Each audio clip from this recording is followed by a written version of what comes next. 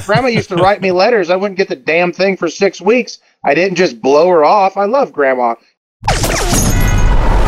You're listening to a 4x4 Radio Network podcast.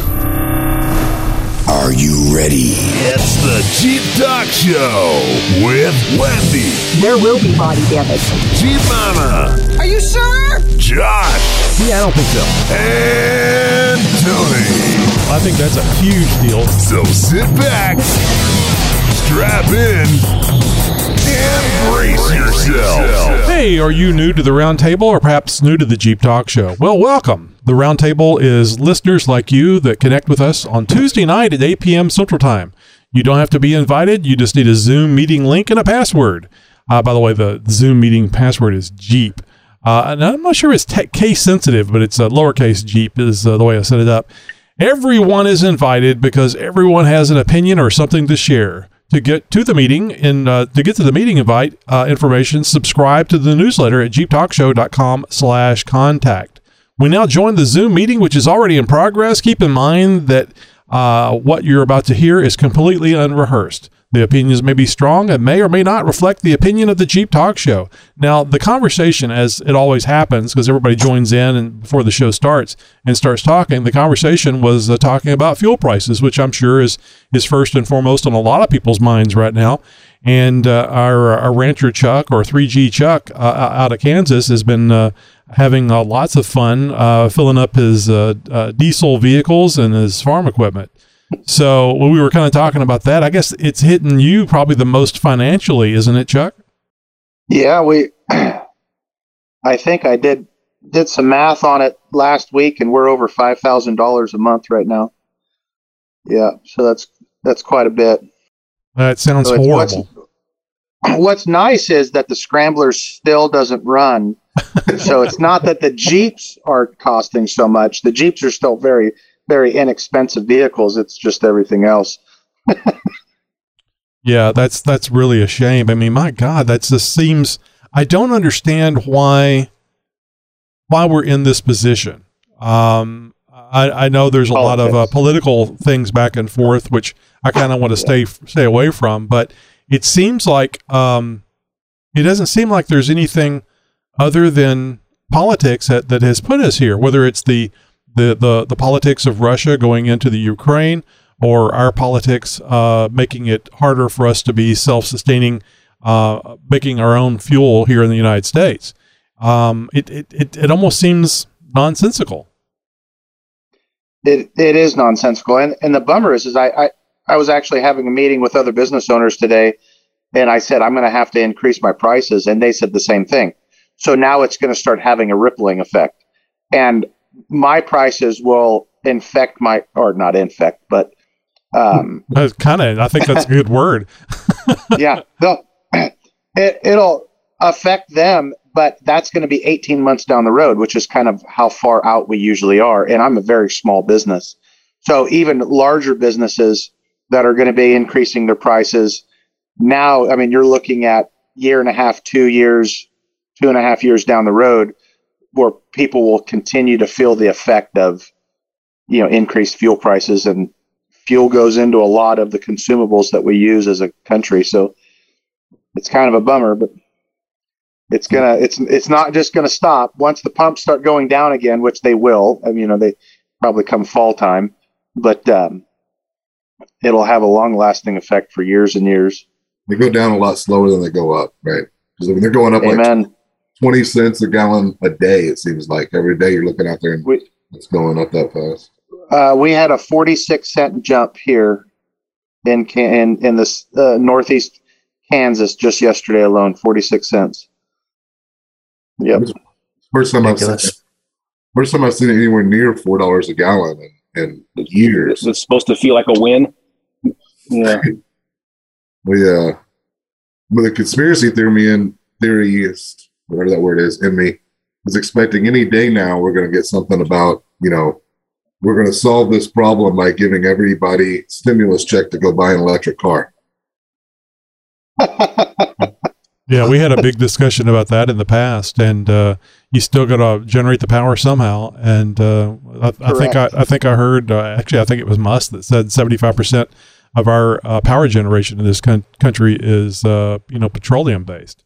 So, or at least 70% of it. So we really need to get back on the bandwagon of self-sufficiency and not relying on other sources. And that's a statement I can get behind. Yeah, absolutely. I mean, it would be one thing if it was, from the 70s forward and we had never been self-sustaining.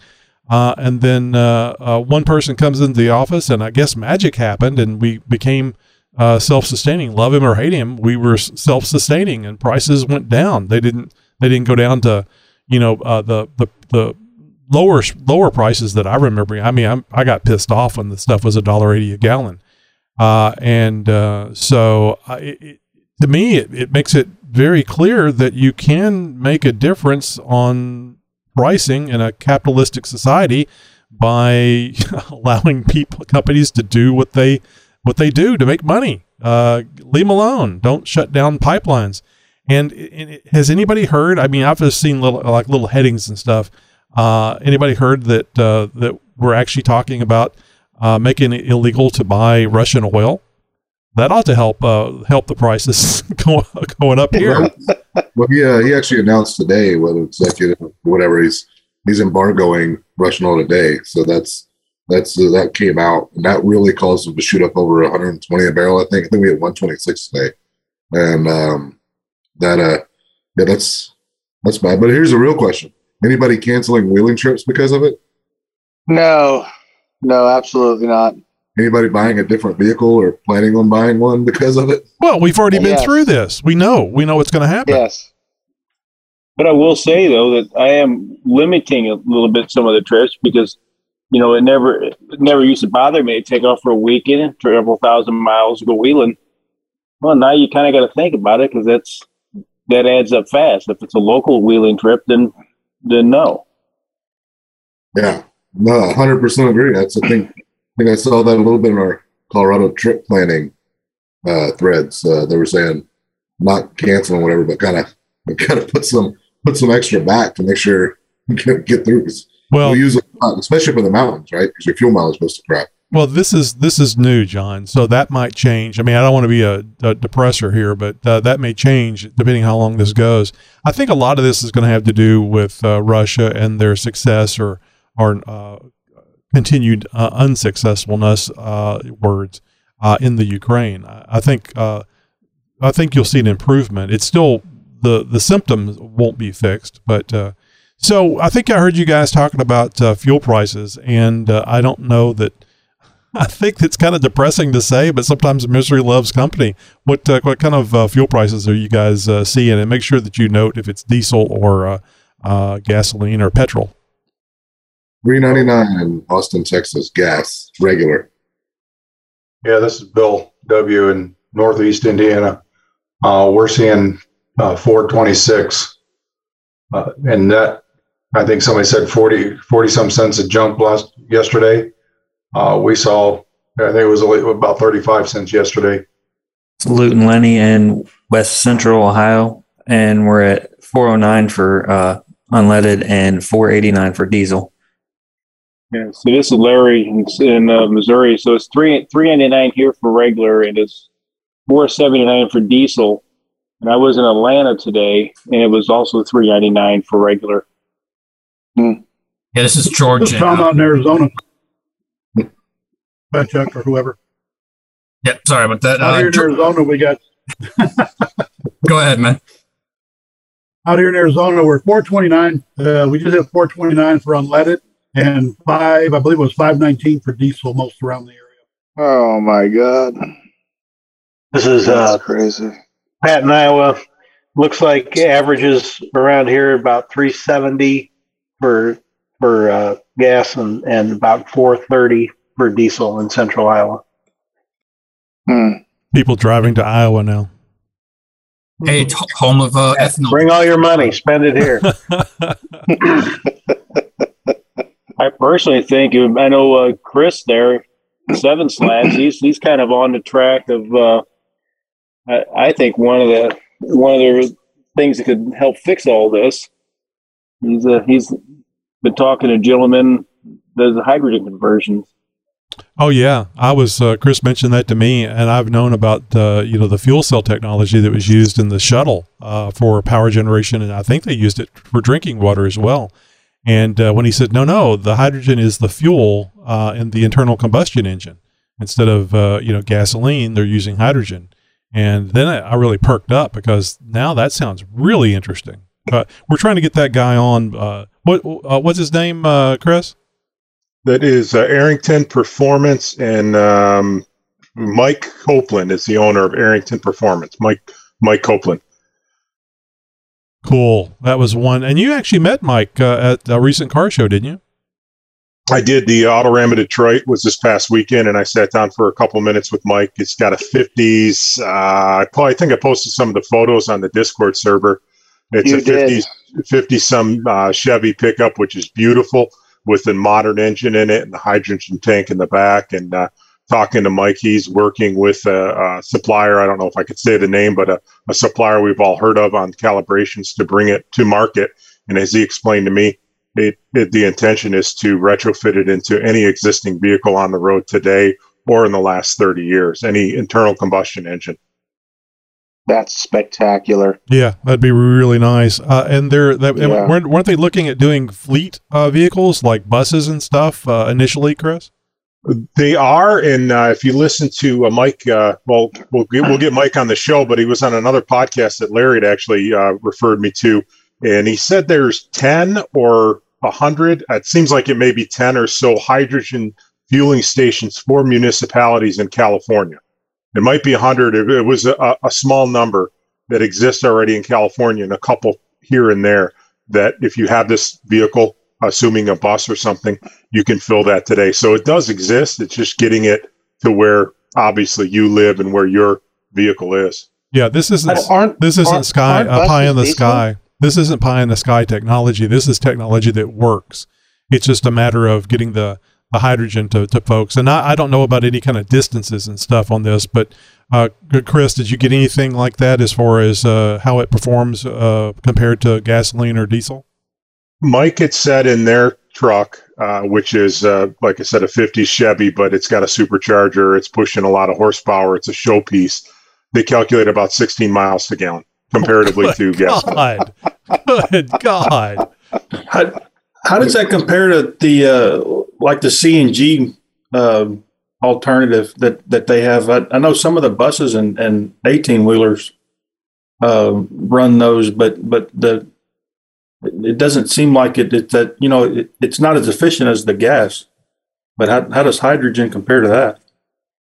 I don't know how it compares to CNG. I mean, I do know that we've had CNG vehicles on the road, and my experience with Ford, there was some CNG F-150, some CNG taxi cabs, police vehicles, Crown Victorias back in the day.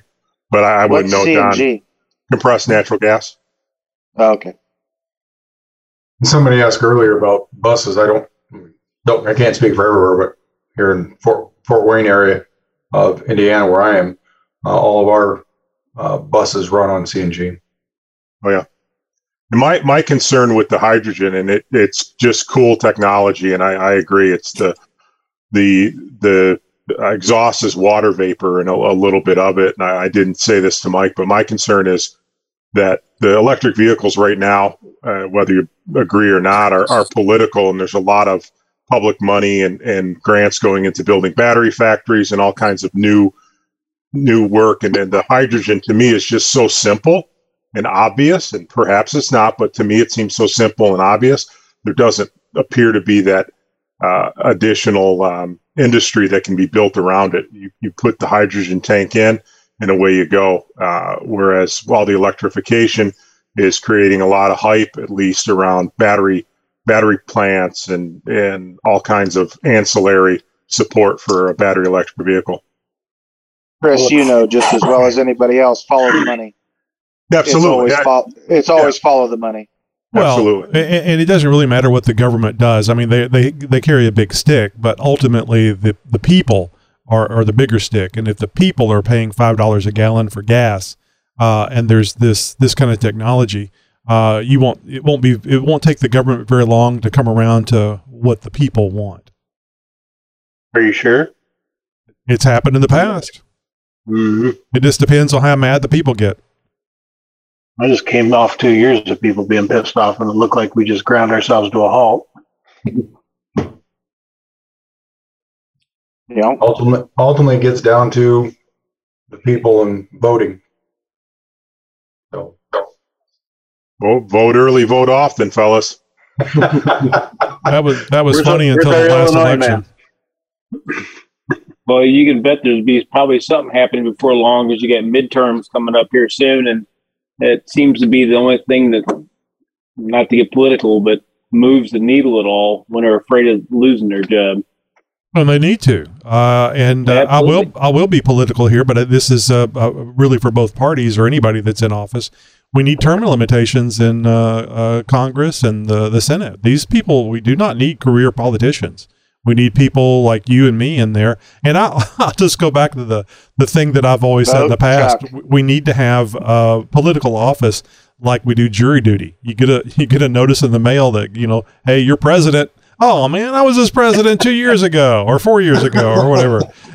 I don't want to do that. We need people in there that don't want to have to do the job, and they just want to get in there, do the best they can, and get out. Or even if they did nothing, sometimes the just leaving the country alone is the best thing, and let the country and the people that really run it take care of it. Horse shit. I'll go for the Senate. I'll go all day long, boys. I've said for years, and I don't care what side of the fence you're on, you cannot convince me that those people are our best and brightest. Oh no. And that's, I don't care what side of the fence you're on. Oh, was that for political office, Larry, or jury duty? I'm saying political law. See, that's my point. Is that you just a random crapshoot? It's going to be going to be just as good as these people that we vote into the office, and it's all under external control anyway. I mean, you only have the two choices, and it's like how many elections have we been through that you didn't like either one of the candidates? Yeah, bad or worse. Yeah. It does seem like anymore that you're just voting for the least, right? Least of the two evils. Well, you're voting against someone. It seems like nowadays it's all about voting against someone. Because I don't think that, most people, I don't think they really wanted current. They just didn't want what we had. Oh, and that's what happened last election. I mean, it was shocking. Yeah. It was shocking that it turned out that way. But he's exactly right. They just, Trump got into office because of who was the other alternative. Hillary. If you knock on your door, John, nice knowing you. Shouldn't have said that, right? The black SUVs just screeched to a stop outside your door. Leave me the Jeep in your will, please. Oh no, John's going to shoot himself twice in the back of the head. Just don't tell the wife what I paid for it. He's very talented. Well, don't worry, John. We're going to sweep that Jeep for $1,000. Do not sell the Jeep for what I told my wife I paid. So anyway, a little more political than what we normally get. Hopefully, it's balanced on the whole. I think everybody, both sides, are not happy with what's going on with the Russia invasion into the Ukraine. Whether you think we had anything that we could have done anything about it or not, and you certainly don't like the price for fuel that you're having to pay. And you may not think it's the current administration that has caused this situation, and that's fine. But we certainly need to do something better. And if we can do something like with these hydrogen vehicles, there's lots of hydrogen in the planet. We just have to crack it in oxygen and hydrogen, and then we got to highly compress it. I think I read 5,000 psi is what they have to do for the hydrogen fuel cells. And I don't know how far you can go on a quote unquote tank, and those things will have a lot to do with it. But we can find out when we speak with Mike, because I am very interested in getting on a conversation about this with Mike. I think it would be wonderful. I have no attachment to gasoline or diesel, except it has a good power density. I mean, you can get enough of it that weighs this much, and it will take you this far. And if we can get something else that does that or better, and it's a hell of a lot cheaper, and it's renewable, I'm all for it. And I love the idea of electric. We just don't have the power density for storing the electric like we do with the fuel and the diesel. So one Tony, question is, since Chris saw it in person, do you still get the good exhaust sound? You said it was like a supercharged high performance motor. Did it sound like a supercharged high performance motor? Well, they weren't allowed to run it on the show floor, but I can send you the link to the podcast, and it sounds the same. It sounds just like a blown LS engine. Sounds the same. Sounds good. And a blown engine is a happy engine. Coal? So like in my 7.3, hey Chris, you'll be steam. Like my 7.3 or the big 15-liter Cummins I got. Can I still roll coal? I mean, because that's a big deal for me. I want to be able to just hammer it, and I just want to see all that fuel just go right through the pipes and out into the atmosphere. I like to waste fuel a lot. You'll have to get a handful of it now, though. That's how I have to roll the coal now. Yeah, you have to throw it over your shoulder. Oh no, throw it up there. You'll see steam. You just have to heat up that steam. You'll see billowing clouds of white water flowing out through the stacks. I'll look like a power plant going down the road. Exactly. But he doesn't look it up on a cold morning before it turns. It'll just look like you blew a head gasket. Totally fine. I'm glad they'll just simulate the sound with speakers anyway. So I just want to mention real quick, Don came out to the Lone Star Jeep Invasion, came and stopped by and was telling how he hates getting on Discord because he misses so much. He gets in there and there's so much other conversation that's gone on. He feels like he has to scroll back and catch up. I tried to do that today and gave up. It's been really after busy. Talking with Tony the other day about it,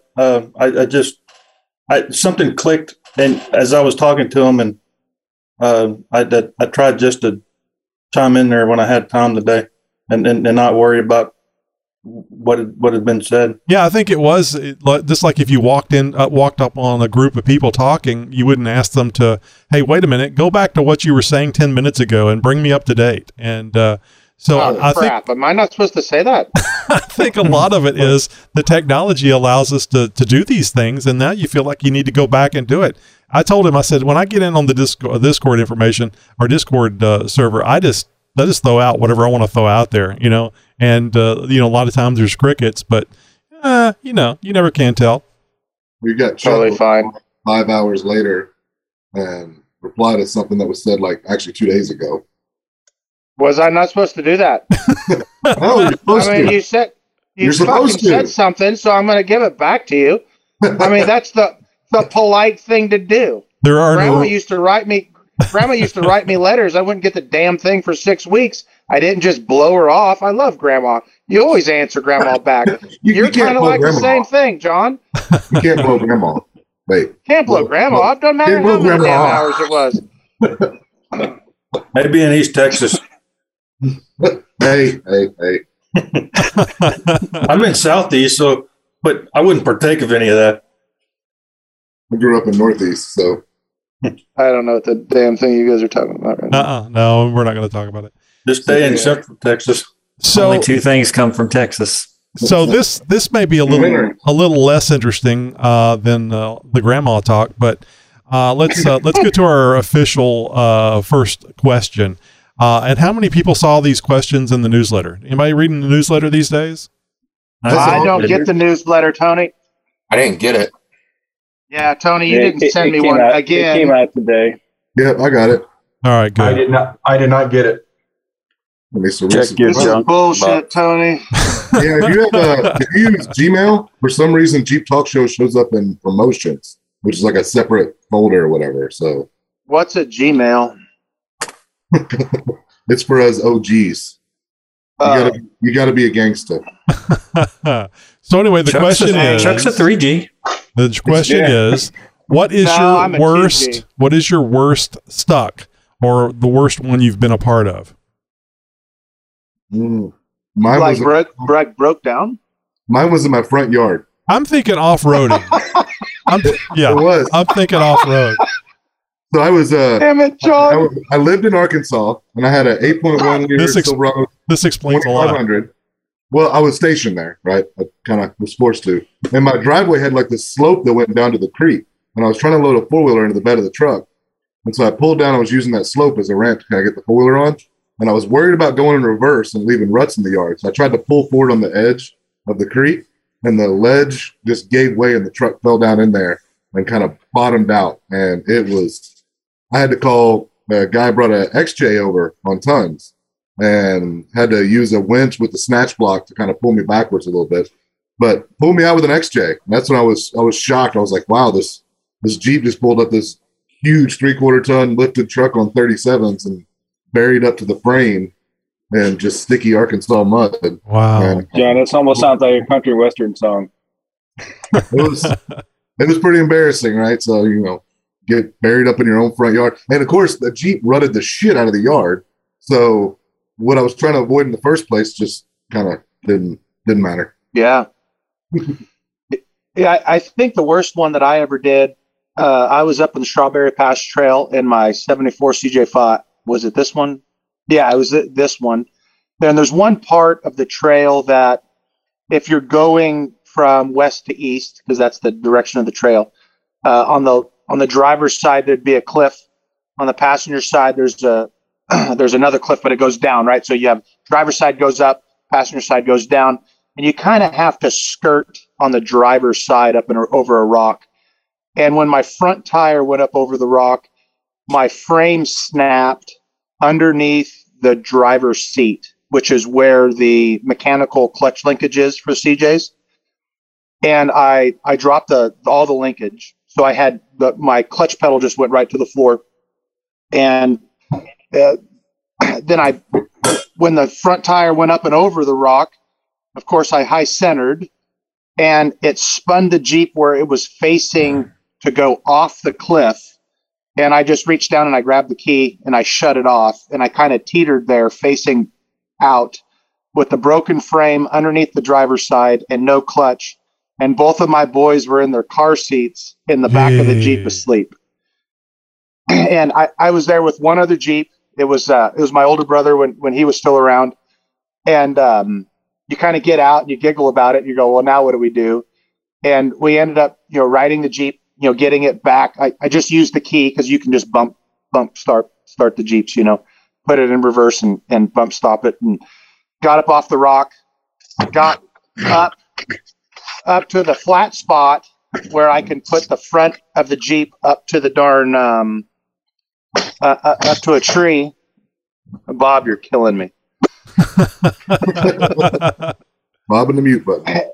Bob and the mute button. And we ended up using a high lift, and we picked up the portion of the frame that was dropped, because it was just broken half. And then we used the winch, and we actually pulled the winch cable around the front bumper all the way underneath the Jeep over the axles to the back bumper. And when I got the frame, the heights of the frame the same, as I picked it up, I used the winch and it sucked the Jeep back together. And then we literally used sticks and baling wire to make a splint on the frame, and I got out. And that is how I got out and made it out to the road. And that was the worst break that I've ever had. And probably one of the most memorable, one of the greatest times that my brother and I ever really had together. We just giggled the entire time out in the middle of nowhere, and made a splint with sticks and baling wire. But yeah, that was the worst one. So was it rust that caused it to break, or it was just flexing? So there was a couple years when AMC bought the Jeep Corporation from Willys Overland in 1971. Some people say 72, 71. It doesn't really matter.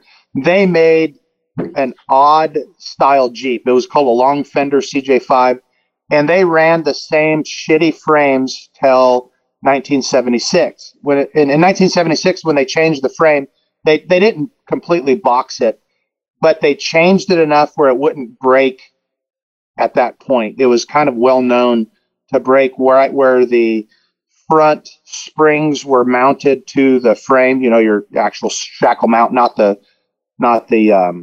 shackle mount, excuse me, but the spring mount. It was, if you did any kind of off-roading at all, it broke there all the time. For the 72, 3, 4, 5. It's that those years are just atrocious. And it happened. It's happened on my dad's Jeep. It happened on that one that I owned. Another Jeep that I have that's a 74. It did the same thing. It's just a really weak portion of the frame right there. So were you able to get it back together where it was not baling wire and sticks? And is this one of the Jeeps you still have? Oh yeah, it's the rock crawler. Yep.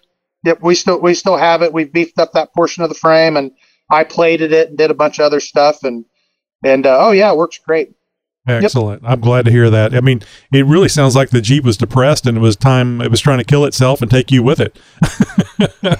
Yeah. Well, it wanted a story for everyone. So when we went back to the boy's mom and the kids were like, guess what, Dad and I almost did. No. That was a great conversation. No. No, it wasn't nearly that bad, honey. No, it's totally fine. We're here. That's all that matters. Yeah, we got rid of her, so it's all right now. All right, well, it's time to one up Chuck. Who else has a worst stuck story? On my 1990 YJ, which was red, I was out early spring, and there was still some snow on the ground. Was at the an local off-road park, kind of in the woods. It was a park, but in the woods, going for a spot, obstacle that we'd seen in the wintertime. And just by happenstance, I went out there in the wintertime, and we may or may not have entered the park before it opened, and may or may not have driven over the fence. And when I did that, I put a nice big V in my leaf spring. So I parked it for the rest of that day. So anyway, when I went back in the spring, I was going after the same spot we had all been. I was leading the way and was just skirting a mud hole, which didn't look that deep, and it just suctioned the right front right underneath. And I was stuck for a good 45 minutes or so. The two guys I was with just didn't have enough oomph to pull me out because it just got that suction effect. And the Jeep and the floorboard on the passenger side filled up pretty well, but didn't get any in the engine area. Nothing too bad until finally a full-size Chevy was able to come and pull me out. So that was fun. But the really shitty part is on the way home on the freeway, I noticed it was a 5-speed. I noticed the RPMs were starting to race up, and by the time I got home, it was slipping, and the clutch didn't last the rest of the week. So that was the worst for me. Wow. Oh, the clutch is not a fun thing. That's a lot of things to take out just so you can get to that clutch to replace it.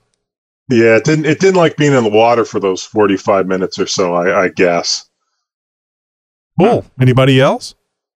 At my 2000 TJ, I went to go through a water hole and got stuck in it, and I found out the hard way that the TJs don't really have a breather on the automatic transmissions.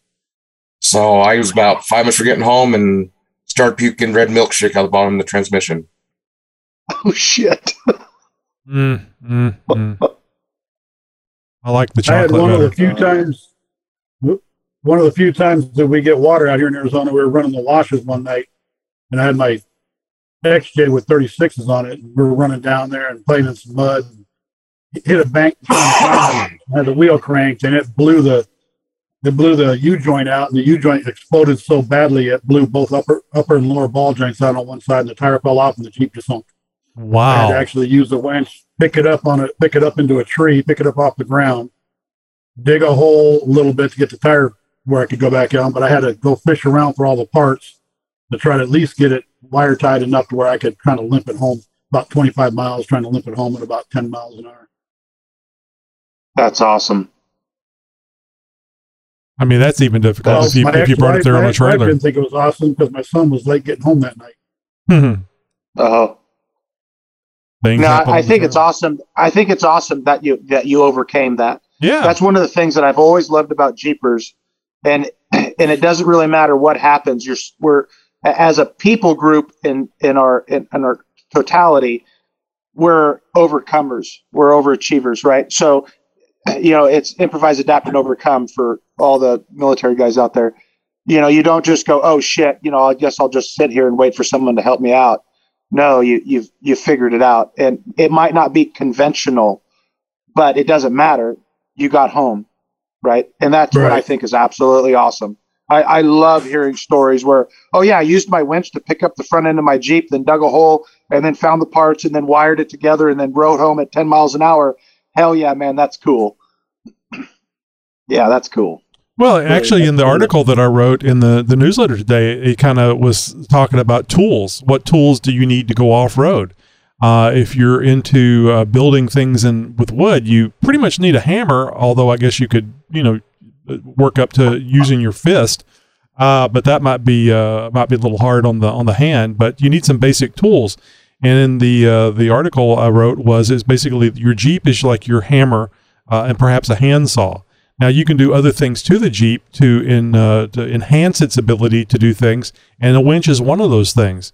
And I would say that's a non-conventional use of the winch, but it's a tool that you can use whenever you need to, when the situation warrants it. And the free thinking ability, well, I could use the winch to lift this up. I mean, that's the self-sufficiency that you see in a lot of Jeepers. And I think that's kind of key as to, what do I need for my Jeep to go off-road? You never know. If you have them all, you'll still need one, but you're more likely to be able to use the ones that you have in situations that are, you don't know what's going to happen.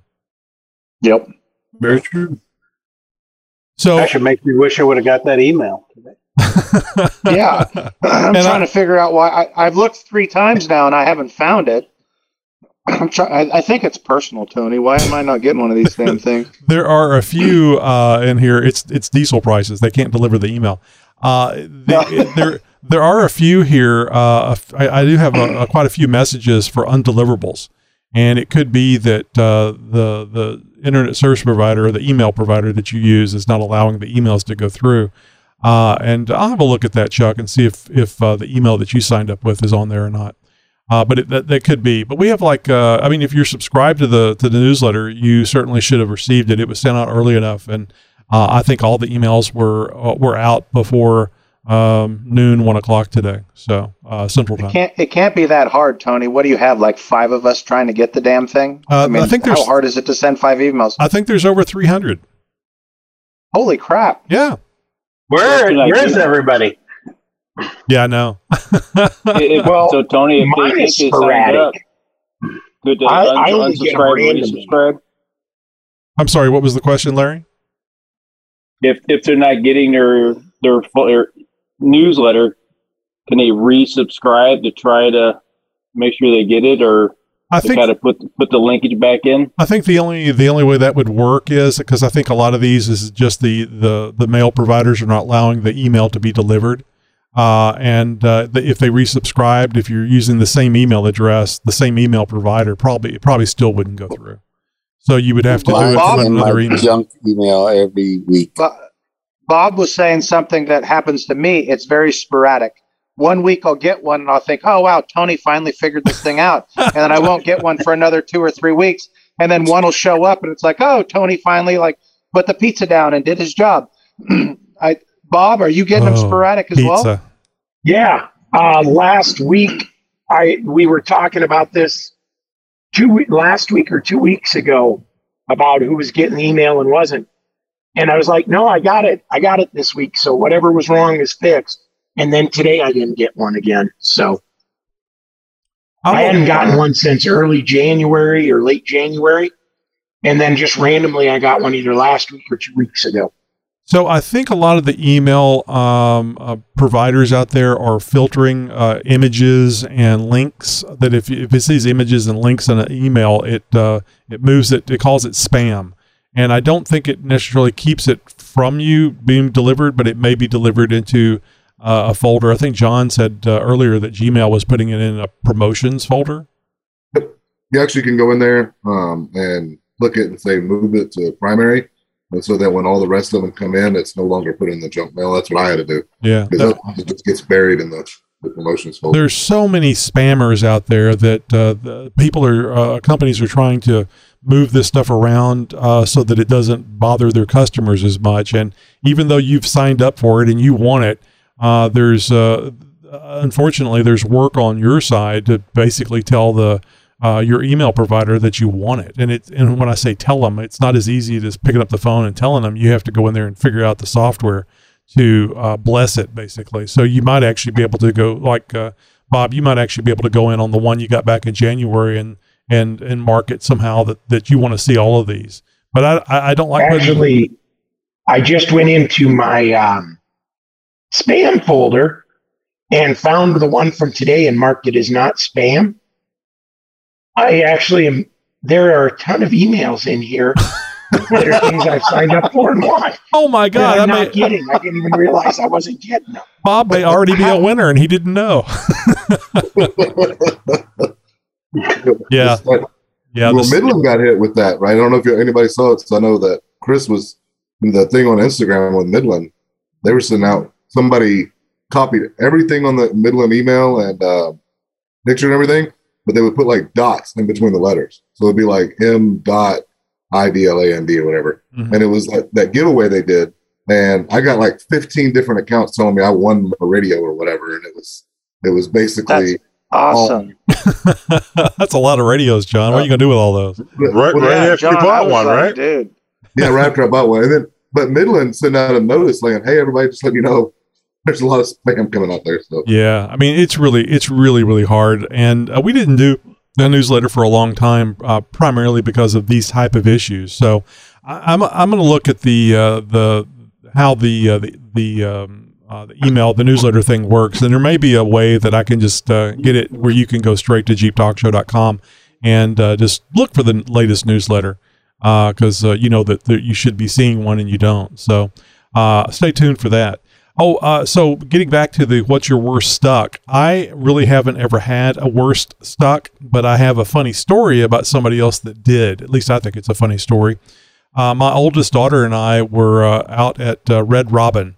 And we were in the XJ, and of course it was pretty much in the configuration it's in now. So lifted, winch, so on and so forth. Oh, and we overheating. And well, as long as it was local, I didn't have to worry about that. It's only like if you drive 50 miles or further, it would overheat. But anyway, we're coming out of Red Robin, and there's these two young guys coming from a what would you call it? Like when there's a subdivision that's being built, but it just doesn't take. They don't get the buildings or anything up, but they've gone and cleared the land, and so it's a great, huge, muddy spot. I guess it would be. They're coming from a waste of money. A great, huge money spot where these and a lot of people in the local area would go over there and illegally off road. So we see these two young men walking towards us, and he's hollering at me. He goes, "Hey, can you help me? Can you help me?" And I'm like, "Oh, watch this! I bet you they got stuck out there." So we drive over there, and they're also in an XJ, completely bone stock. Fairly flat area that they're on, and I don't hook up for anybody. I mean, this is your vehicle. I'll tell you where you probably should hook up, but it's up to you, because if there's any damage, it's your damage. So tried pulling them forward, and it was just pulling my XJ towards them. So I went behind them and got them to hook up in the rear and pulled them out. And we got the tow strap and got the winch all spooled back in. And I said, "Okay, thank you so much, thank you so much." And I said, "No problem. Just be careful and don't wheel alone, and you won't have to worry about this. You won't have to come over and ask people at Red Robin for to help me get out of a spot." And it was just mud that they were in. So the older of the two brothers had gotten it stuck, and he was going to let his younger brother drive it. And, drive it away from there. So the younger brother jumps in the XJ. The older brother jumps in the passenger side and nails it. They're going to make it through that mud hole. And he gets stuck about the same spot that he was in. That's awesome. Just drive off? Huh? Did you just drive off? Or No. So I gave him the thing, unspooled the winch, pulled him out again, and made it very clear. You're either going to drive away or you can go home, but I know I am, because this is the last time I'm pulling you out. And the older brother's like, I'm so sorry. So they may have tried it again after I left, but I made it very clear to them that no, we ain't doing this stuff again. This is 2 times. That's it. Oh, you're such a frickin' ninny. At least give them you should. You should have showed them how it's done and jumped down in there yourself. Well, they weren't going to be able to pull me out, so. You had your winch. You wouldn't be able to pull yourself out. Just use them for an anchor. That's right. That's right. Well, you said they were completely stock, Tony. So I'm sure you wouldn't have had an issue. You were on bigger tires. No, I don't think. I don't think it would have been an issue at all. But I have mentioned about the fun of cleaning an off-road vehicle after you've been through mud. So I wasn't interested in doing that. Plus, right when you hit that hole, it'd be about the time that cop drives by, right? Yeah, I mean, at one point would be talking to the deputy sheriff, like, hey, they said they needed to pull out of here. I'm trying to get them out. Yeah. I came over to help out, but if it was covered in mud, then it's two of us out there. That's two of us illegally went. Did you have the big Jeep Talk Show sticker on it yet? Oh, yeah. Oh, no. The big one wasn't on there, but the Jeep, an XJ Talk sticker would have been on there at that time. I was like, because that would have been advertising. What's your name? It's Josh. That's Tony. All right, hey, we were talking about getting stuck and stuff, and a lot of that has to do with what tires you run. Is there what I guess I should say it this way: what tire would you not recommend for a Jeep? And I'm talking about an aftermarket, not necessarily the stock ones or any kind of ice cream truck style tires. Something that's an off-road tire. Something that's an off-road tire that you would not recommend for a Jeep. Arturo blade. Oh yeah, I would say the Arturo blades stretched out over 15 wide rims, where they're like a rubber band. The outside edge right there, right? That's so anything with less than about 4 inches of sidewall, 3 inches of sidewall would fall in that category, regardless of the tread to me. Oh yeah, but I mean, those are kind of obvious ones. But is there a brand that you have had problems with that just didn't work out well? So the Interco that makes the Super Swamper, right? Interco is the brand. They make what's called a Thornburg, which is just this gnarly looking, amazing tire that, I mean, you should probably be able to drive to the moon and back, and is the most piece of crap tread that you've ever seen. They do not clean out. You don't drive through the snow, don't drive through the mud. They don't grab rocks, nothing. They just look really cool for a pavement pounder. The Thornburg. I don't even know if they make them anymore. I'm assuming they do, but it's a terrible tire. They made it back in around the 2000 because I used to run them on my 84 Silverado, and you couldn't balance them. They're junk.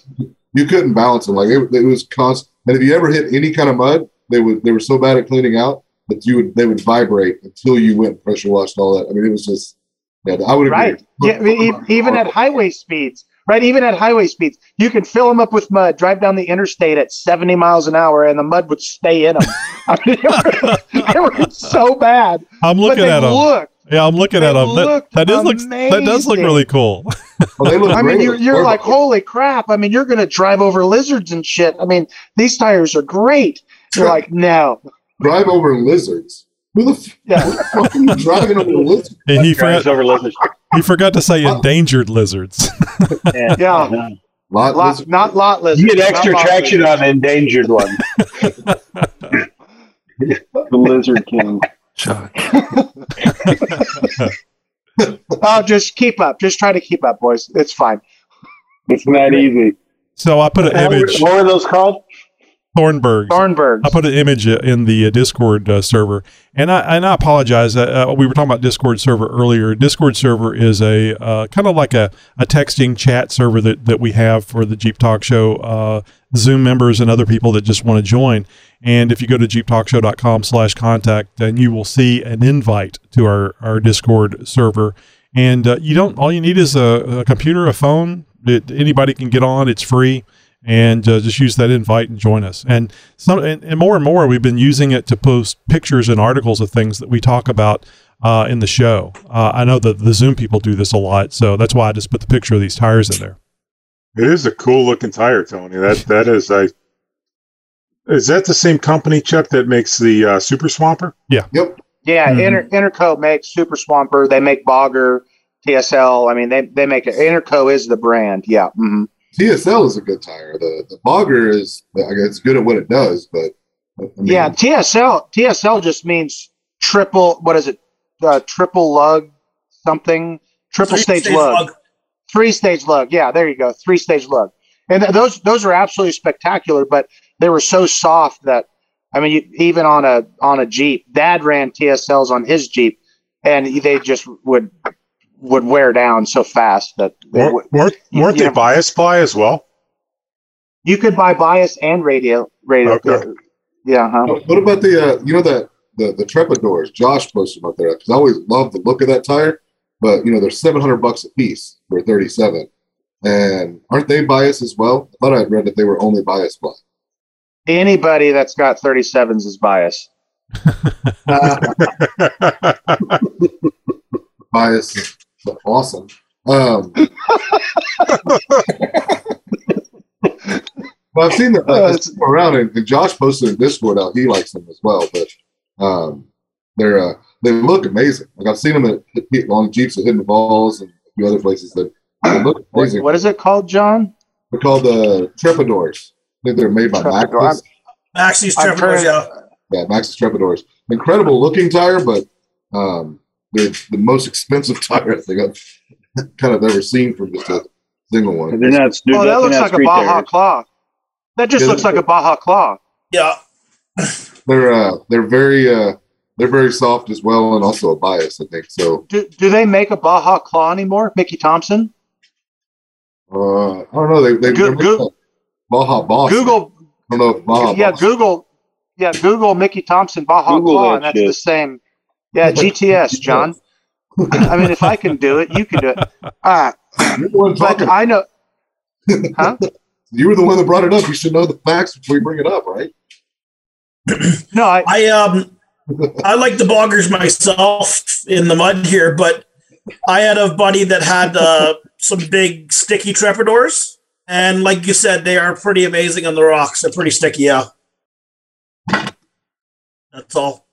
All right, so let's circle back to the original question. What tire would you not recommend for a Jeep? Until I heard Larry had Patagonias, I had not heard any good thing about those tires. So I wouldn't recommend them, but Larry talks good about them. It's a cool name. I love my Patagonia. Oh, absolutely. Love them. Love them.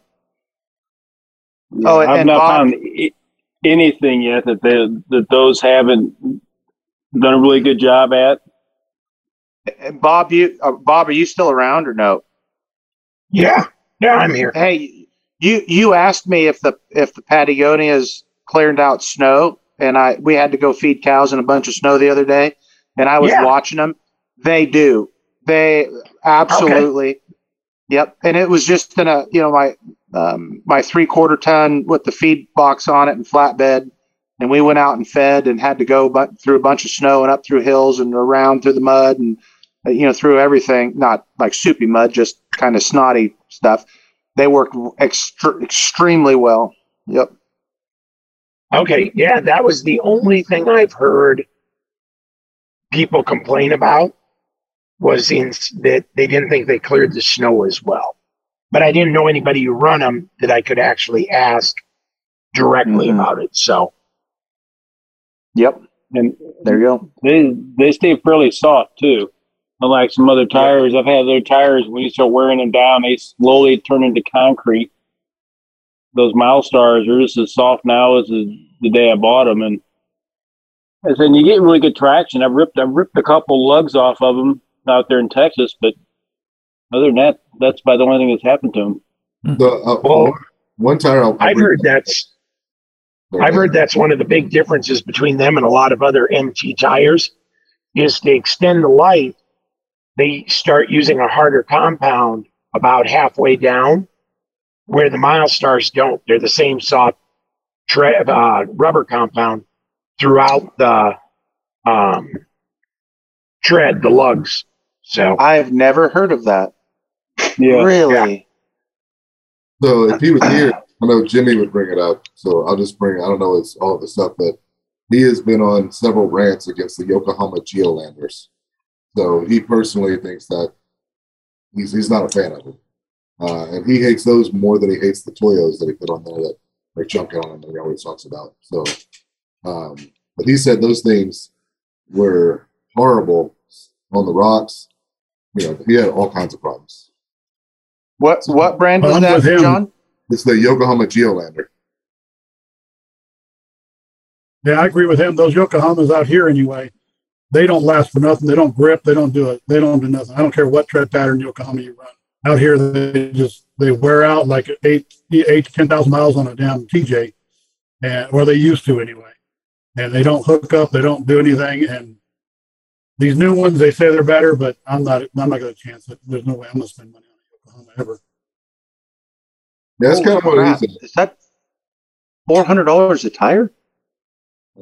For what size? 37. That's about right. Most 475. Most of them run about 450, 500 a tire for the regular. Another reason for the Milestars. They're about at least $100 cheaper than that. Yeah, they are. Yeah, and lighter. The other thing on the Milestars is they're really light. Absolutely, because when I took off my my Toyo Open Countries, those Milestars were about 50-ish pounds for a complete tire and rim. Yeah, but that's significant when you're rolling.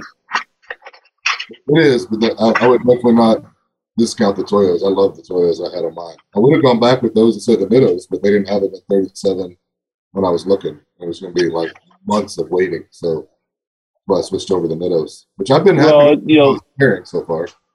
Yeah, but Toyo, they've got several brands, so you always got to.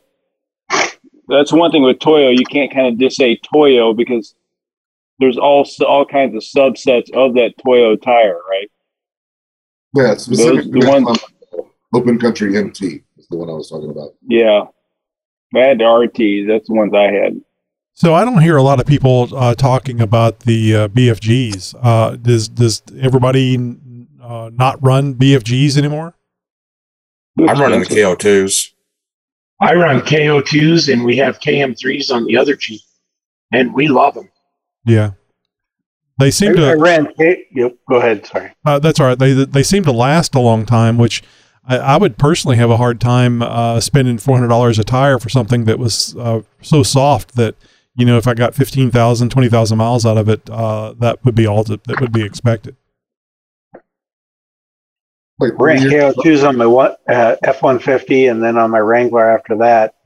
I was really happy with them, but I don't do a lot beyond on the highway and just super mild off-road. So right.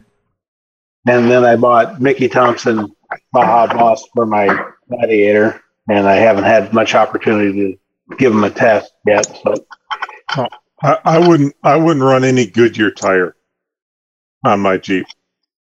The NTRs? Any Goodyear tire, and I sold Goodyear tires for a few years back in the day. I wouldn't run any Goodyear tire on my Jeep. Why is that, Chris? Goodyear tires, in my experience, just don't last on the street. And I had some ATs on my YJ that were marginal at best. The AT aftermarket and the Wranglers that came on my JK when it was new were okay when they were new, but after about a year they were marginal at best in the street and worthless off road. It was a street tire, granted, but I wouldn't recommend anybody use a Goodyear tire at all. I think with the Goodyears, there are a lot of hit and miss. They have a lot of factory tires and like a Goodyear Wrangler SRA that comes on Dodges. They're really crappy, like you said, but I think maybe the MT might be a better tire, but I totally agree with you. A lot of them are kind of running on the name. But if you're talking about crappy tires, I've always said the Chinese tires, when they used to have Stuck Kings, Radial Stuck Kings or whatever they were back in the day, but I try to avoid the offshore brand tires. Are usually wear fast and not great traction in my opinion. But most of the tires aren't all tires made overseas? Well, I mean, like you're pretty much right. Yeah, I mean the off-brand. Yeah. So the off-brand tire has a plant in the States. But one of the at least one. They have a plant in Texarkana. Oh shoot, Josh, you're coming in real broken, brother. Yeah. I heard him say Texarkana, and I was about it. Yeah, Cooper has a plant in Texarkana. Sorry, I'm somewhere in the middle of nowhere, New Mexico, on I-40 right now. So appreciate you joining. I heard good things about Coopers, but on the off-brand you're talking about or semi, I had good luck running the hand-cooked Dynapros. I know a lot of people don't run those well, but I ran the Dynapro MTs on my old Cummins. They work. We run Dynapros on all of our dualies. Yeah, they work real. They're really kind of a hard compound. I don't know how good they'd actually be off-road, but they're terrible off-road. They wear really well on heavy-duty trucks. So I just got to mention, I believe it was Dustin that mentioned the tires made in other countries. It made me think about the Nexans from South Korea. And I just got to say, not through any contractual agreement or anything, but just from use, I've been very impressed with the Nexan tires, Nexan Roadian MTXs.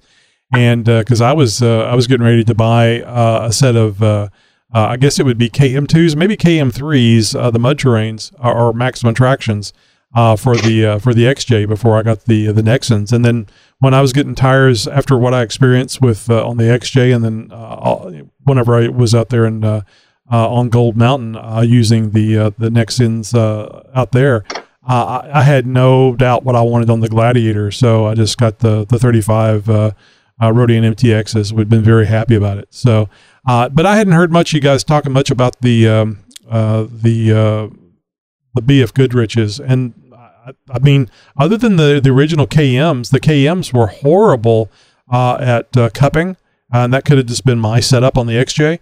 But also, too, they were horrible at stopping on just mildly wet roads.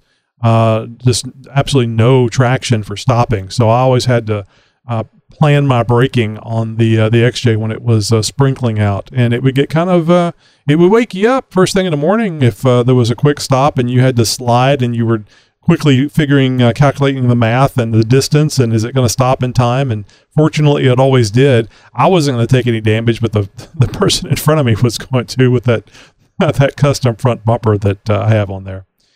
So anyway, that's it for tonight, folks. The conversation is going to continue in the Zoom room, and if you'd like to continue to be part of the Zoom room conversation after the show, we invite you to come and be a Zoom member and listen in and chime in. As you can tell, everybody has an opinion, and it doesn't the opinion's not right or wrong. It's just your opinion. It's right to you, I'm sure, and you're going to find, I think, several like-minded people on the Zoom meeting while you're chatting, and everybody comes here for fun. They're not here they have no agenda. They just come here to have a good time on a Tuesday night.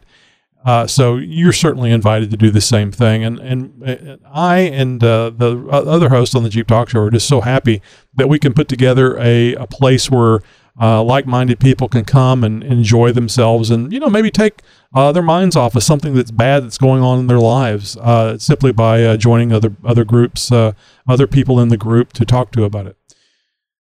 So if you'd like to be on in the Zoom meeting, just go to jeeptalkshow.com/contact. Scroll on down through there. You'll see where it mentions the newsletter. Sign up for the newsletter. And if you're having problems getting the newsletter, maybe you've signed up and you'd like to join the Zoom meeting and you don't, it just hasn't worked out for you for one reason or another. You haven't checked your spam folder, or you have and it's still not there.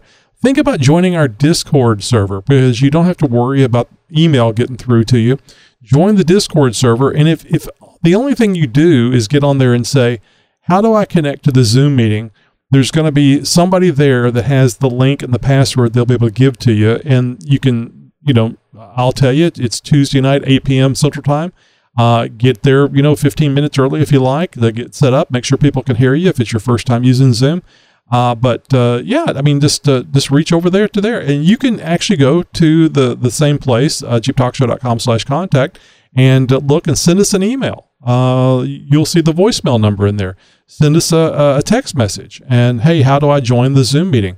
There's several different ways that you can contact us or contact the people that know how to get into the Zoom meeting through the Discord server, and that's another great place that you can have fun and take a little edge off of the world events. Get in there and talk to other Jeepers. So until next week, we want to say a very big thank you for all the Zoom people that showed up tonight and show up here every week. Don't forget, we have 3 episodes a week, Monday, Wednesday, and Friday. The Zoom roundtable episode comes out on Wednesday. So hopefully you are listening to all of our episodes, but hell, we don't care. Listen to one, listen to them all. And don't forget our back catalog of over 575 episodes that you can listen to. Going on a long trip? No problem. You got stuff to listen to that whole time. Chuck did that on one of his long cross countries. I can't see how he could stand it listening to us that long, but God bless him, he did. Anyway, you guys have a great night, and we'll see you next week here on the Roundtable. Podcasting since 2010.